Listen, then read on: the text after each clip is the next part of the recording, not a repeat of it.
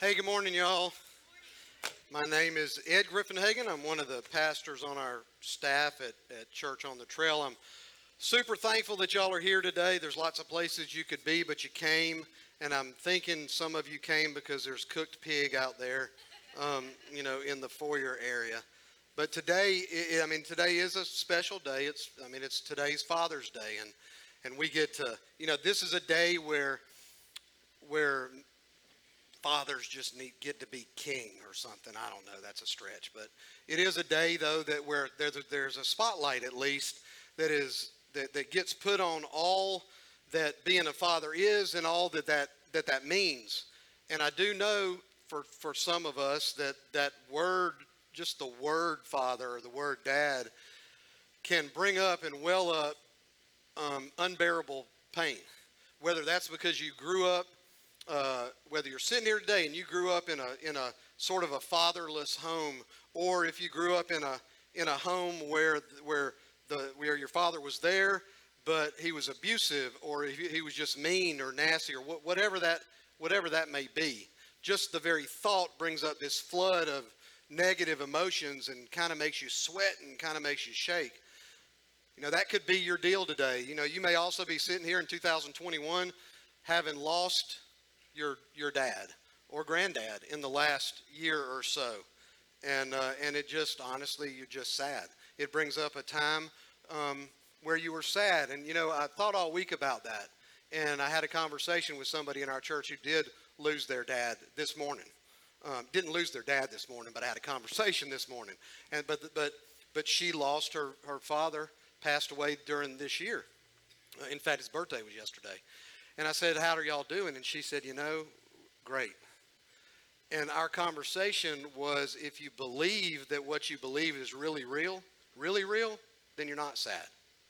Because if it's real and Jesus really walked out of a grave alive and the gospel is really true, then heaven is not just some crutch to make people feel better. Right? Amen. That ought to get a lot of amens. Jesus is not just a crutch. Now, does he have some big, massive shoulders that we can all lean on? And does he want us to lean on? Of course he does. But the gospel's true. And you will absolutely live somewhere for eternity. And so when that's true, one of the things that the Lord changed for me the second I got saved, I'm going to talk about another thing today a little bit, but one of the things he changed is my fear of death was gone, like instantaneously. I don't know if I pronounced that right or not. Just like that, it was gone. I didn't fear death. Now, I may fear the process of dying, I don't know. But I don't fear death anymore because the gospel's true. Jesus lives, we live, right? So that ought to, if you're here today and your father, your dad, your earthly dad, did pass away, and not just in the last year, but whenever, and it kind of makes you feel a little, just know, you will, if you're a believer, you will absolutely be with him again with 100% assurity. And he's not a crutch, and it's not just something to make you feel better. It's not something that they teach pastors in seminary, make people feel better. No, it's true. It's objectively true. And if you're here today and you don't believe that it's true, your unbelief doesn't make it false. Do y'all understand what I just said? It's true whether we believe it or not. It's an objective truth. So, they're probably freaking out in the back because I wasn't going to say any of that. Let me pray for us. Lord, we love you today, and we are so thankful that you do present us with truth.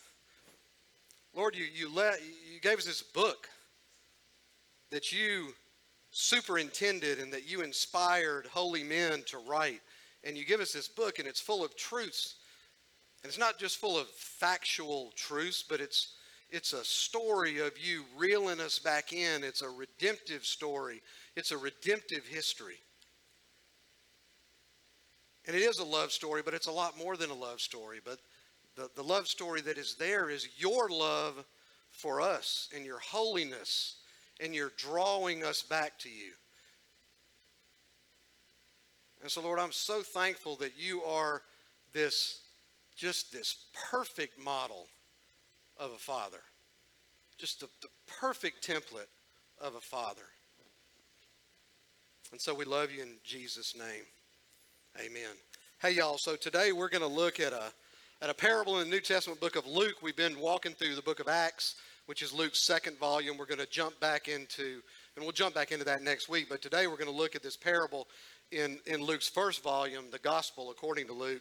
And it's about the amazing, faithful, never-ending love of our Heavenly Father, and the model that He gives us as earthly fathers. If you're a dad today, or if you're going to be a dad at some point, then this model, this template is so, His template is so perfect. And this parable in Luke is the third in a set of three parables in Luke about the Father's steadfast love. The first one is about a bunch of sheep. And Jesus says, this is in Luke chapter 15, and the first one is about sheep, and he says, Jesus says in verse 4, he says, if one of you has 100 sheep and loses one of them, doesn't he leave the other 99 in the desert and go after the lost one until he finds it? He goes after that one until he finds it, right? He doesn't just say, I think I'm going to go look. No, he's not there. And then he goes back. No, the Bible says until he finds it. Why is that? Because the shepherd loves the sheep. If the shepherd didn't love the sheep, he wouldn't be doing all that. So that's that first little parable. The second parable is about a woman who loses some coin. Anybody know what coin is? God, I'm so old. What was that movie? Jerry Maguire. No. Coin. The woman loses some coin, some change. Drachmas is what they're called. Verse 8 in Luke 15 says, what woman, if she has 10 drachmas and loses one of these valuable coins, if she loses it, what woman is not going to go light up a lamp and sweep the house and search all over the place until she finds it? She's not just going to glance and say, nah, can't find it. No, she's going to look until she finds it. Well, why is that? Because she, as the owner, places tremendous value on that coin, tremendous value on a drachma. The third parable in this series of three is where I want to land today, and it's commonly called the story or the parable of the prodigal son.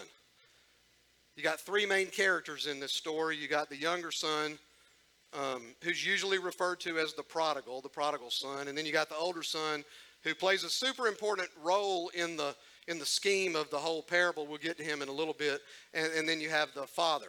Now, I want to say a couple things to sort of lay over the top of this thing today that I think that people sometimes get wrong, or at a very minimum kind of twist a little bit or misconstrue.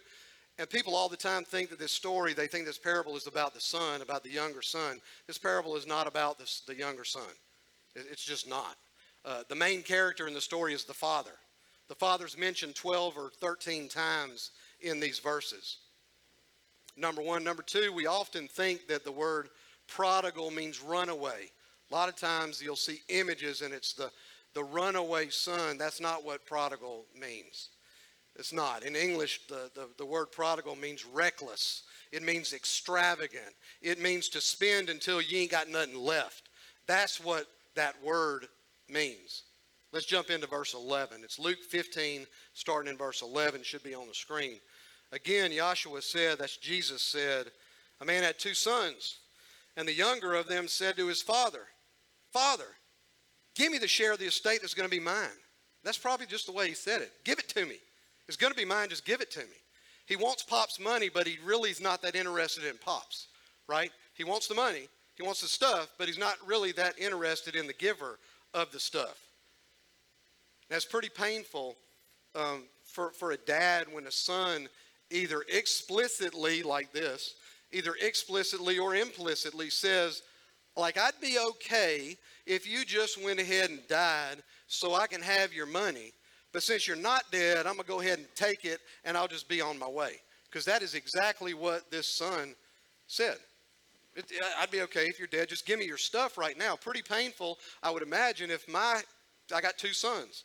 If one of my kids, or if they just didn't want any kind of relationship with me and they just wanted my stuff, which, by the way, I ain't got a whole lot of anyway.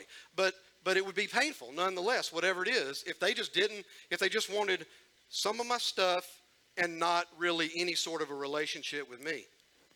There's so much in this parable. There's so much truth in this.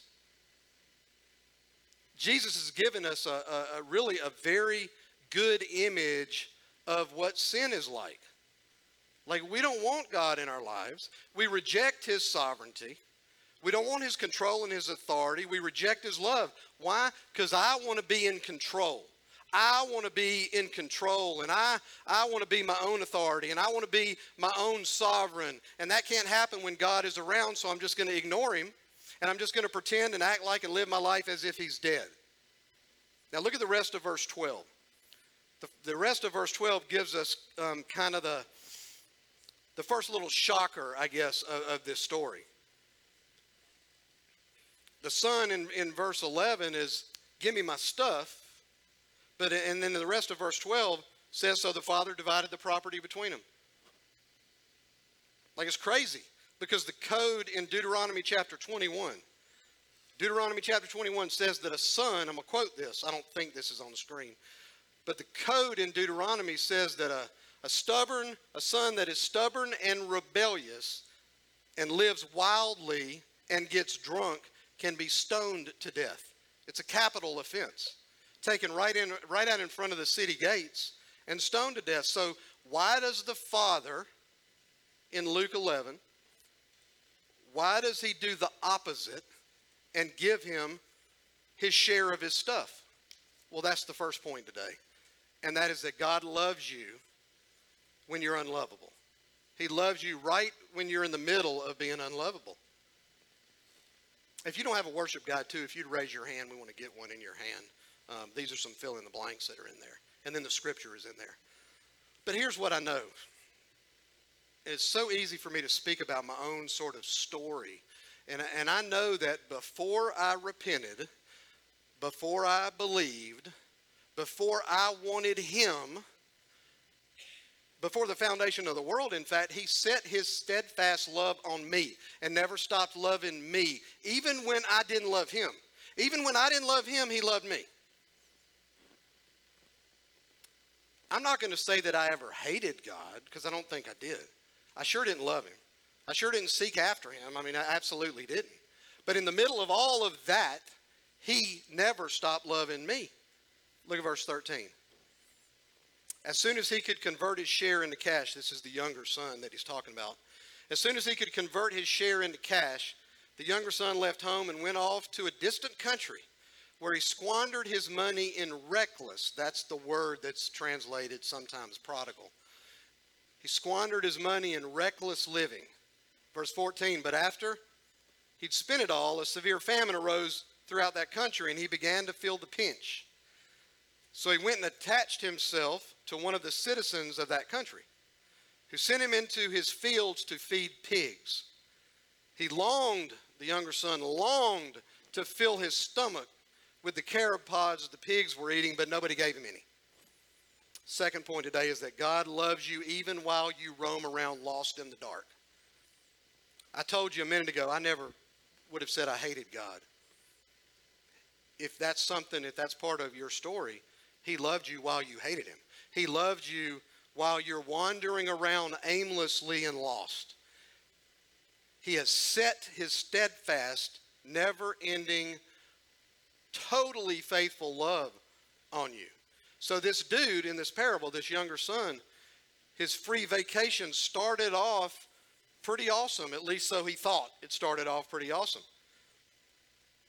He took his dad's stuff, he sold that stuff on Marketplace or Facebook or something, turned it into cash, and the Bible says that he went off way far away from Dad, way far away from Dad's tired old rules, and he squandered all the dollars living this wild life.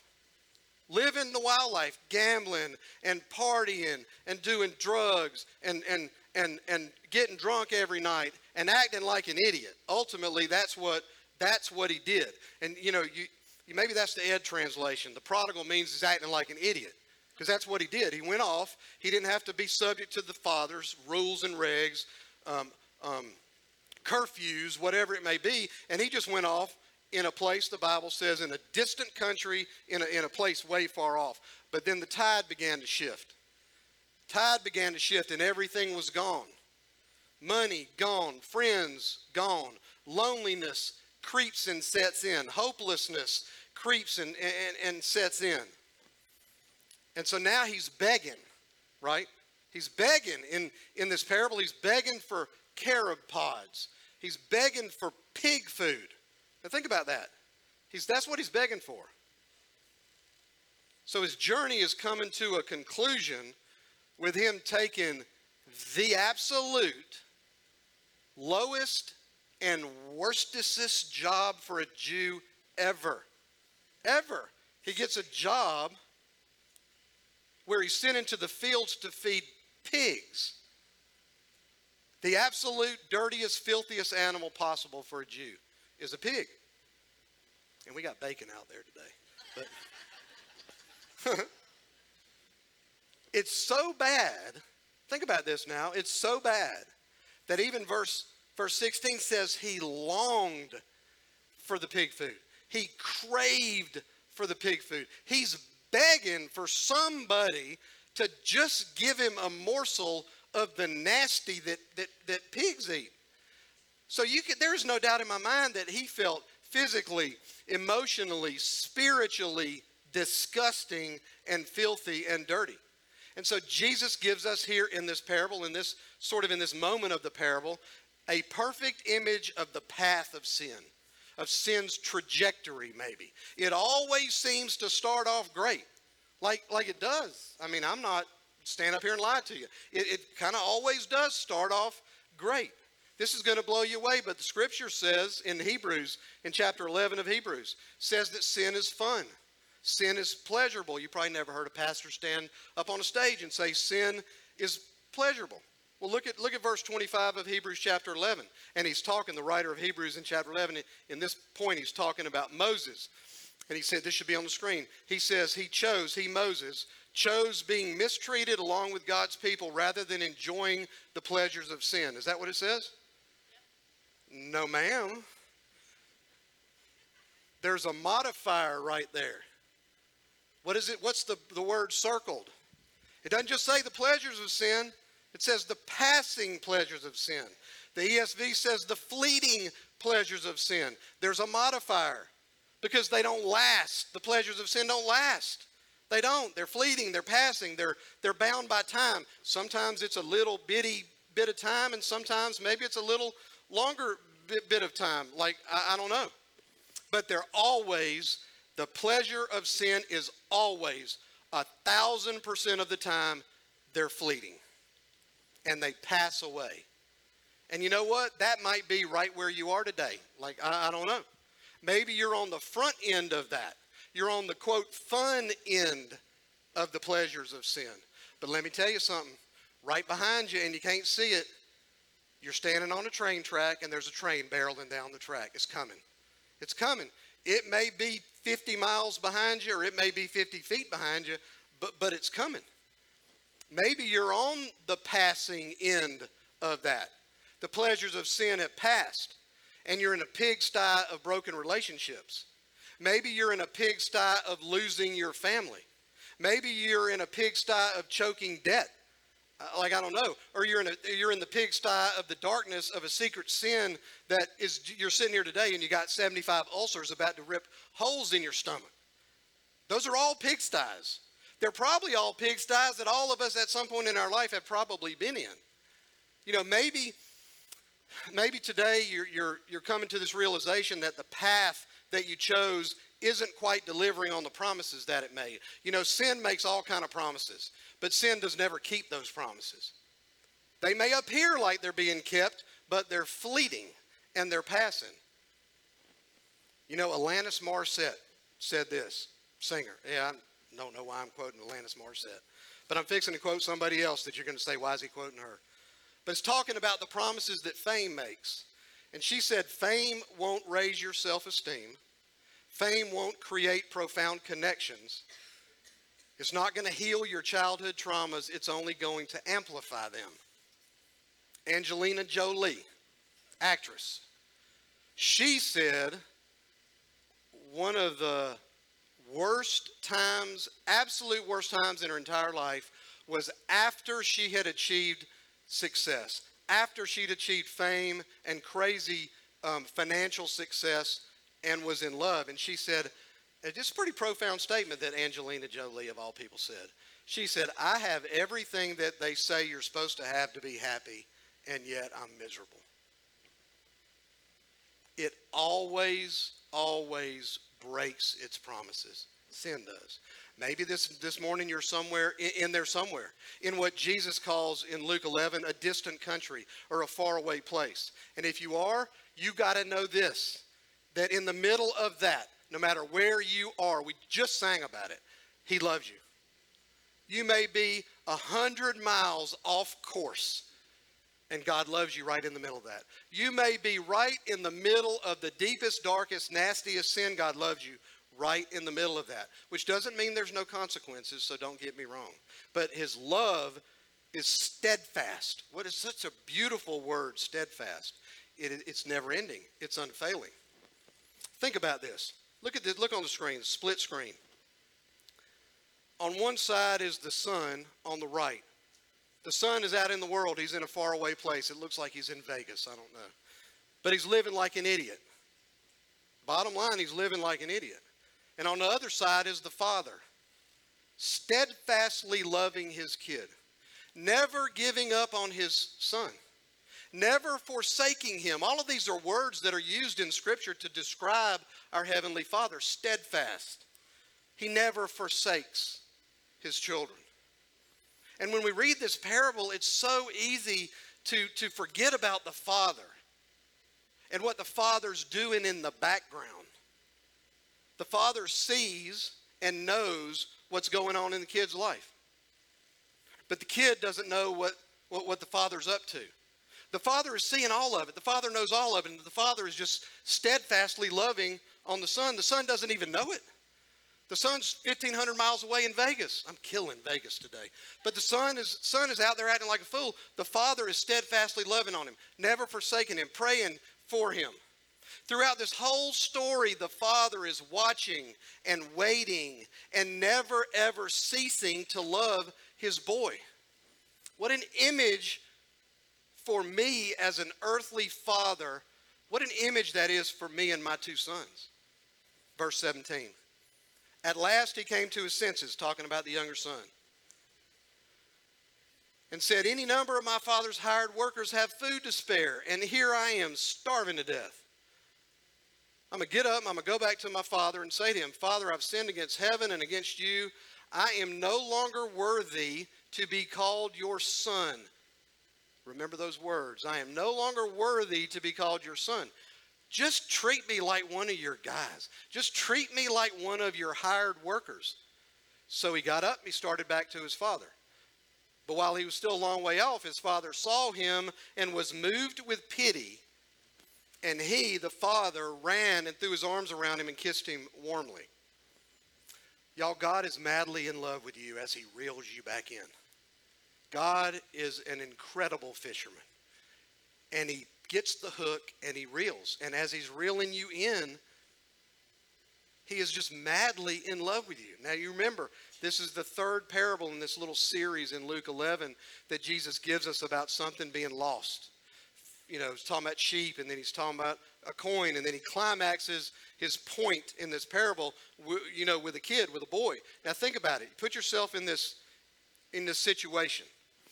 If a lost sheep makes you anxious, if a lost quarter makes you anxious, then you would be going bananas over a lost child.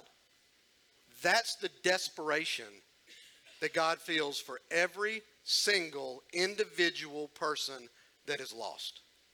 So the Father is wooing, and the Father is drawing, and the Father is calling him back. All of those words. The Father is constantly on a hunt for us. He is hunting you down. He's hunting you down. He's seeking after you. 24 hours a day, 7 days a week. He's seeking after you. He's hunting you down. He's chasing you. He's seeking us. In John 6:44, John the Apostle records Jesus' words.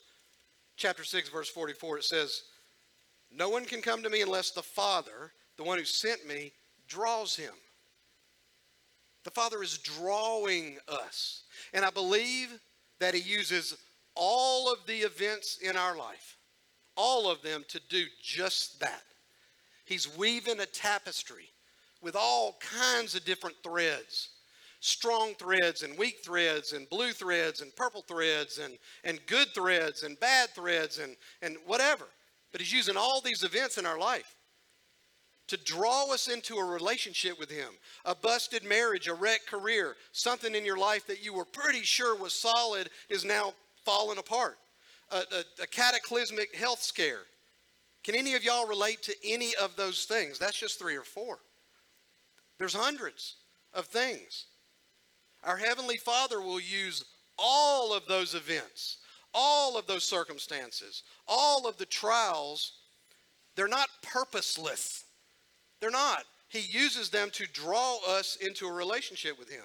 We heard testimonies last week. If you were here last week, you heard on this stage 3 testimonies. Jonathan, Marianne, and Lonnie that are just examples, and there were 3 different sets of events. But the events that led them into, all 3 of them, that led them into a relationship with the Lord, all 3 of those events were not pleasant. Were they pleasant? No, they're not pleasant.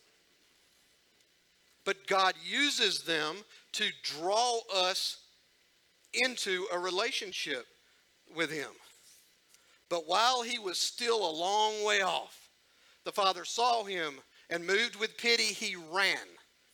He ran. It was the Father that ran. I remember, think about it, 1995. This would have been before 2000s, maybe 1998. We're in Gymboree. Anybody remember store Gymboree? Does it still exist? It does? Susan says no. Whatever. It's a children's clothing store. Cool clothes. Me and Susan and Zach and Will are in Gymboree. Zach is 5 or 6, Will is 2 or 3, and we're looking at all these clothes, and she's got 40 outfits in there, and I'm trying to weed that down to maybe 1, and we're looking at all that stuff, and Zach's over there and Will's over there, and all of a sudden I turn around, Will's gone. And I'm like, oh my gosh, where is he? He's probably hiding under a rack or something. So we're looking under racks. Nope. We look in the dressing room. Nope. We look in the stock room. Nope. We look behind the counter. No. If you're a parent, if you've never had that fit, I pray that you never have that feeling. But he was gone. Like he's 2 or 3 years old and he was gone. And it's an overwhelming feeling. Like, where is my kid? He's lost. And so I go running out. This is in Peachtree Mall. I went running out of Gymboree into the main thing of the mall, and I turned to the right, and you can see all the way down to the, I guess, even past the middle part of the mall. And I don't know, he was maybe 400 or 500 yards away, and I saw him. This little kid by himself running down the mall. Well, I ran, honestly, like a lunatic. Like a nutbag, flying, screaming down the mall, hooting and hollering and screaming, and he's just, running. And in this day, when Luke writes this, in this day, men of any stature didn't run because they wore robes. And if they wore robes and they're running, they would be visible a little bit above their knees, and that was shameful. Shameful. That's what happened that's why men didn't run, men of any stature. I would probably be excluded from that, but men of any stature didn't run. But let me tell you this, there comes a time where emotion overwhelms your heart and you will do whatever it takes. Whatever it takes. Consider me shamed, because when Will was lost at Peachtree Mall, I would have done anything. I would have run over or through anybody to get him back, to find him, to save him. I'd have done anything. I'd have jumped in the fountain. I'd have run in the parking lot. I'd have been looking in cars. Anything to find him, to bring him back, and to save him. So he ran and threw his arms around him and kissed him warmly. That's what the Bible says. So God loves you as he throws his arms around you. Have you ever experienced that? Where somewhere inside of you, it's like God's still small voice whispers to you the softness and the faithfulness of his love for you, impressing in your heart and in your mind that though you have been reckless, he never stopped loving you. It's like that he's never given up on you, that he's never forsaken you, nor will he ever forsake you. It's like you can almost physically feel his arms just wrap around you. I remember the day I got saved. In my truck in the dark at 5:30 in the morning, I had that feeling. That feeling of my Heavenly Father just wrapping his arms around me. This crazy love. I mean, just crazy love. And my mind went back to the day that Will was lost in the mall. My mind immediately went back to that. When I was running like a nutbag down the middle of the mall, screaming and yelling for my son, and I got to him, and I just picked him up, and I just held him so tight. You know, his little body. It just squeezed him as tight as I could. Not an ounce of anger. Not an ounce of anger about him running off. Not an ounce of condemnation about him running off. Not an ounce of punishment for him running off. It was only love, and it was overwhelming love that he was lost and then he's found. Think about that. I could have had every right to whip his tail in that mall, right? It didn't even cross my mind. The thought didn't even enter my mind because I don't know why. I don't know why. I guess just it was being and I wasn't even a believer at the time. But it was God doing something, kind of showing me maybe what love really is. And I never really thought about it again until the day I got saved. It's crazy to think about that. Verse 21. So his son said to him, Father, I've sinned against heaven and against you. I'm no longer worthy to be called your son. This is the son talking to the father, and it's almost like he's about to give him a big speech. He's about to give the father a big long speech of I'm sorry. Not a making excuses speech, but probably a very humble and bathed in humility and apologetic speech to his father. He says, I've sinned against heaven and against you. I'm no longer worthy to be called your son. But his father totally interrupted him.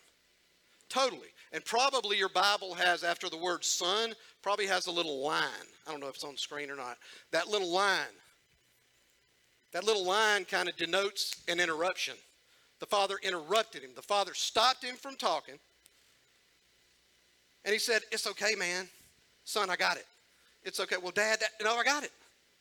That's what this is. The father says, there's no need for all that. I don't need the apology because I've got it.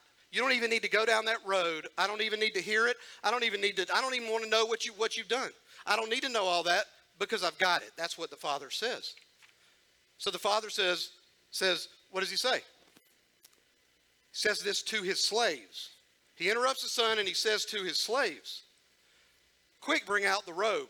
Any robe? No, the best robe. You know who owns the best robe? The father owns the best robe. The best robe is the father's robe. And he put it on him. He tells the slaves, put it on him. And says, put a ring on his finger and shoes on his feet and bring the calf that had been fattened up and kill it. Let's eat and have a celebration. For this son of mine was dead, but now he's alive. He was lost, but now he's found. And they begin celebrating. So God loves you as he bathes you in his grace and makes everything new. He loves you and he washes you up with grace and he just makes everything new. So the father gives him three gifts. He gives him a robe, the best robe that belongs to the father. So now the son is clothed and wrapped in the garments of the father. I'm going to assume that the son is filthy. The Bible doesn't tell us that he went and got a big bath and shower. He's coming out of the fields from feeding pigs. He's dirty. But now he's wrapped in the garments of the Lord. And he's clean. And there's a little bit of righteousness in there. So he's wrapped in the garments of the Father. He gives him a robe and then he gives him a ring. And a ring is a sign of authority. Not the authority of a servant, not the authority of a slave, but the authority of a son. The authority of a daughter, the authority of a child of the king. And he gives him shoes, he gives him sandals. And in the father's house, slaves and servants went barefoot. Children wore shoes. So he gives him the robe and the ring and the shoes. And the son, all the son said, if you remember, the son said, just treat me like one of your hired workers. Just treat me like one of your servants. And the father says, no, And he rejects all of that. And he restores him as a son. He restores you as a child of his. Y'all, when me and you, but the son just says, I just want to be like, just let me be a servant, a worker. I'll do whatever. I'll tend to the fields. You know, I'll fix the truck. I'll do whatever. Let me do all that. The father says, no. You're my child. He's restored as a son. And it's such, for me and you, it's such a natural thing for us to want to do. For us to want to try. And that is to work it off. I've sinned against God. Let me do some work. Let me go feed the hungry. Let me go buy this dude some food. We want to work it off. Let me do something good. Let me lead a growth group. Let me come to church. Lord, Father, I'll come to church every Sunday. I want to work. It's just a natural thing that we would do. But God ain't having none of that. You cannot know him like that. You can't. We can only know him through one of the hardest words, and I can only speak for myself. One of the hardest words for me to get my arms around and to understand, and the word is grace. I can't even understand it. It's so not the way the world seems to be wired up. It's not the way the world we all live in kind of operates. There's reaping and sowing. You get what you deserve, right? But that you can't come to know God that way. You can't. You can only know him through grace. Where's the shame in this parable? Where's the shame from what the son did? It's gone. Because grace wins. Grace removed it. You know, where's the punishment for what the son did? There is none. God took care of that.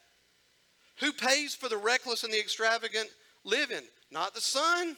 The father absorbed it all. So rather than shame and guilt and punishment and condemnation and probably some corporal punishment and restitution, there's robes and rings and fillets and a party. Think about that. It is exactly not getting what you deserve. That is what grace is. The gospel, y'all's all over this parable.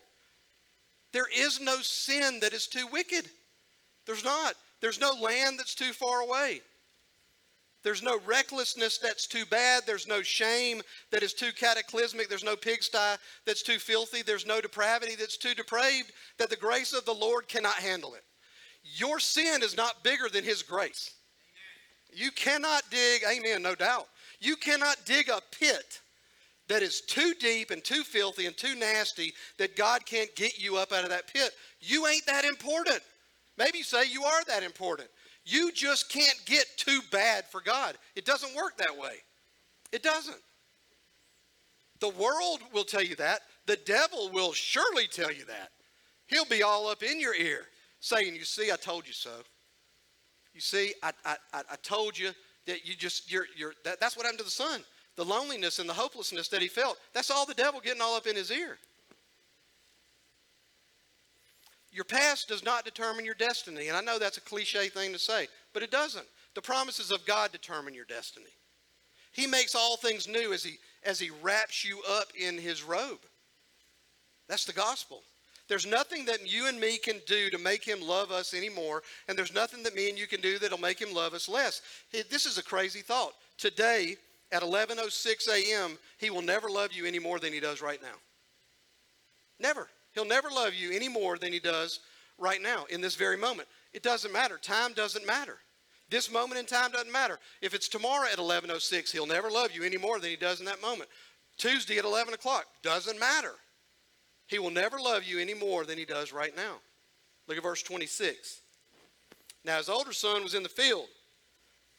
As he came close to the house, notice he was not in the house. As he got close to the house, he heard music and dancing, so he called one of the servants and asked, what's going on? The servant told him, your brother came back and your father slaughtered the calf that was fattened up because he's gotten him back safe and sound. But the older son became angry and refused to go inside. So his father came out and pleaded with him. Look, the son answered, I have worked for you all these years. I have never disobeyed your orders, and you've never even given me a young goat so that I could go have a party with my friends. Yet this son of yours, can't you hear him saying that? This son of yours, And not just this son of yours, but this son of yours who squandered your property with prostitutes, and for him, you slaughter the fattened calf.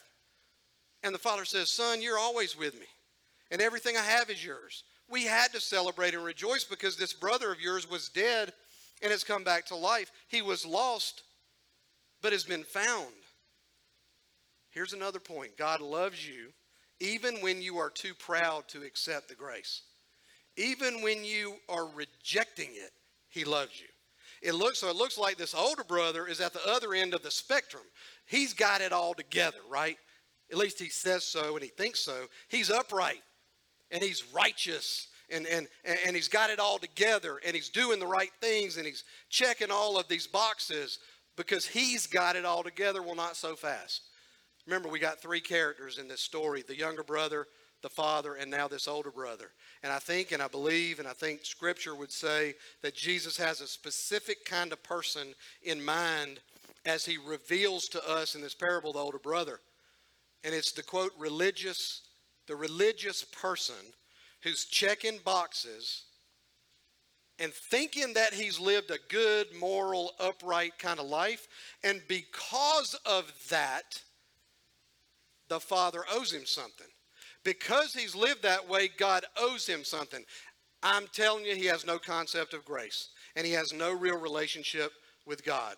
The older brother is not like the father at all. The father loves the younger brother. The older brother hates the younger brother. At this moment, he's near the father's house. He's not in the father's house. He's near it, but he's outside of the father's house. Now, I'm sure he probably had been inside of the father's house before. Probably many times. But he does not have the heart of the father. He doesn't. He refused to forgive because he was bitter about what he perceives as an injustice. This is a perfect image, y'all, of the self-righteousness of the religious leaders of that day. And don't kid yourself. 2021 is a perfect image of the self-righteousness of many church folk today. It's exactly what it is. It is exactly what it is. And you know, you can choose, y'all, you got choosers. You can choose to stay outside of the Father's house. You can choose to stay outside of his love forever. You can. And it's kind of weird because this parable does not resolve. It ends kind of abruptly. Is the older son, is he restored? Does he receive and accept his father's invitation? Don't know. We're not told. So it doesn't really resolve because the story itself, the whole story, the whole parable is an invitation. God offers you a pardon. You going to accept the pardon? We stand before a holy God guilty. Guilty. Whether you wandered away 100 miles or whether you wandered away 100 feet, you're guilty. But he offers us a pardon. Well, are you going to accept the pardon? Because he ain't going to cram it down your throat. Like he's not. That's outside of his character. And he's not going to act outside of his character. So he's not cramming the pardon down your throat. You got to accept it. So the father restores his reckless son and he celebrates his return. And like what an incredible model, again, that is for me and you as a father. If you're sitting in here today and you're a father, you got sons, you got daughters. What a model that is. And so in this reconciliation, the father absorbs the hurt. The father absorbs the financial loss. And he's willing to adjust his hopes and his dreams for his child. Here's a shocker. People aren't perfect. People aren't perfect. Sons aren't perfect. Daughters aren't perfect. Fathers aren't perfect. Mothers, pretty close to perfect, but not perfect. Grandmothers, people are not perfect, y'all. And your life is probably not going to unfold according to some blueprint that you set. Probably not. Your children are probably not going to develop exactly according to the script that you wrote when they were 6 months old. It's probably not going to happen. And you can harbor resentment and bitterness. You can choose to harbor that if you want. But when it comes to relationships, that is a terrible choice, and it's always a self-defeating choice. 100% of the time it is. Joy embraces others and is infectious. Gentleness and kindness embraces others and is infectious. Stubbornness is debilitating. Stubbornness always pushes people away. And because it's just riddled with pride. Peace forgives other people. Pride prolongs the separation between people. It's what it does. And love, this image of the Father's love, biblical love, it always cleans the list of recorded wrongs. Does that make sense? Love just washes. You've been keeping this checklist that your mother has just done you so wrong. Your father, your husband, your wife, whatever. You got this long checklist. Love just cleans the list. And so those recorded wrongs, that they can just be put away. When a lost relationship is found, when an apology is genuine and authentic, and when reconciliation is really sought, then you need to forgive and forget. And you need to absorb the cost and absorb the loss and let the party start. Don't tell me that I can forgive them, but I ain't going to forget it. Which means that's code for I'm going to drag it up. I'm going to keep it in my pocket. I'm going to drag it up whenever I need it. Praise the Lord, Jesus doesn't do that. One of the songs they sang a little while talked about leaving things at the foot of the cross. Thank God I can leave my junk left my junk at the foot of the cross. Thank God every time I'd come back up there that Jesus doesn't pull it out of his pocket and say, here, see what you did? That's what the devil does. That's what the devil does with your sin. It's been forgiven, but he's going to get in your ear and he's going to pull it back up and say, you remember what you did in 1996? Like, are you kidding me? Jesus said, I done paid for that 1996 years ago, right? That's all been taken care of. You know, for the evangelist, I'm going to leave you with this. For the evangelist in me, there is no greater principle in really maybe in all of Scripture, but for sure in this parable of the reckless son, which is really the parable of the loving father, right? No greater principle than in verse 32. And it says, this brother of yours was dead, but has come back to life. He was lost, but now he's found.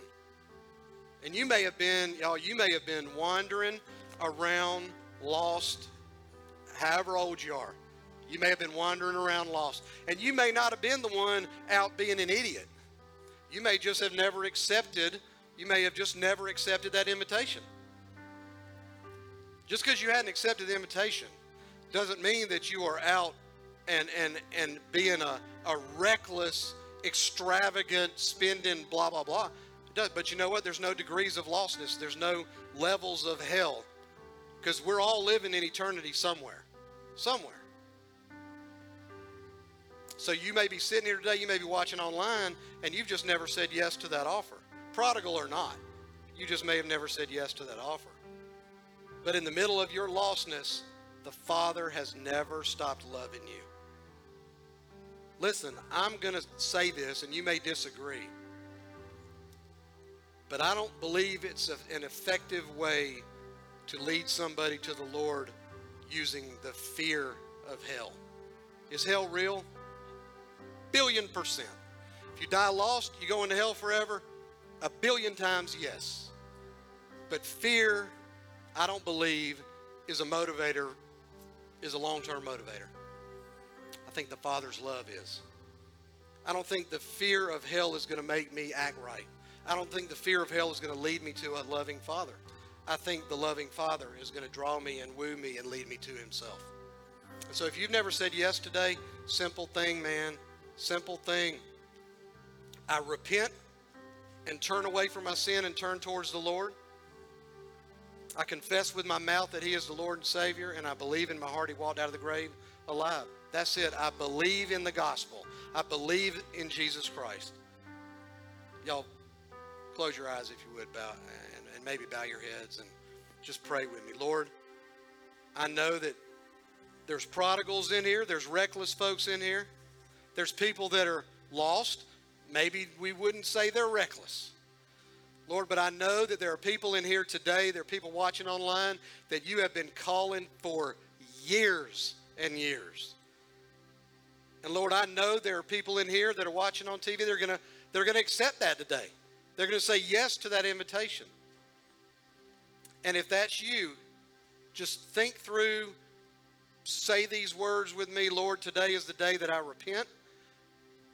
Today is the day that I make you my leader and my forgiver. Save me right now, Lord.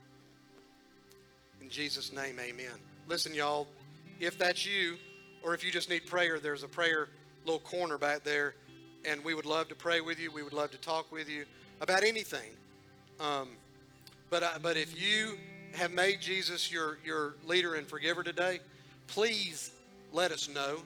Connection card on the seat back in front of you, or if you're watching online, go to the website and just go to the Connect tab and let us know. We're fixing to. Sorry, Susan. We're about to have somebody take the God plunge. And so just hang with us. We're going to worship a little more. Y'all listen to the lyrics of this song. So we're going to worship a little more, and then we're going to celebrate the God plunge.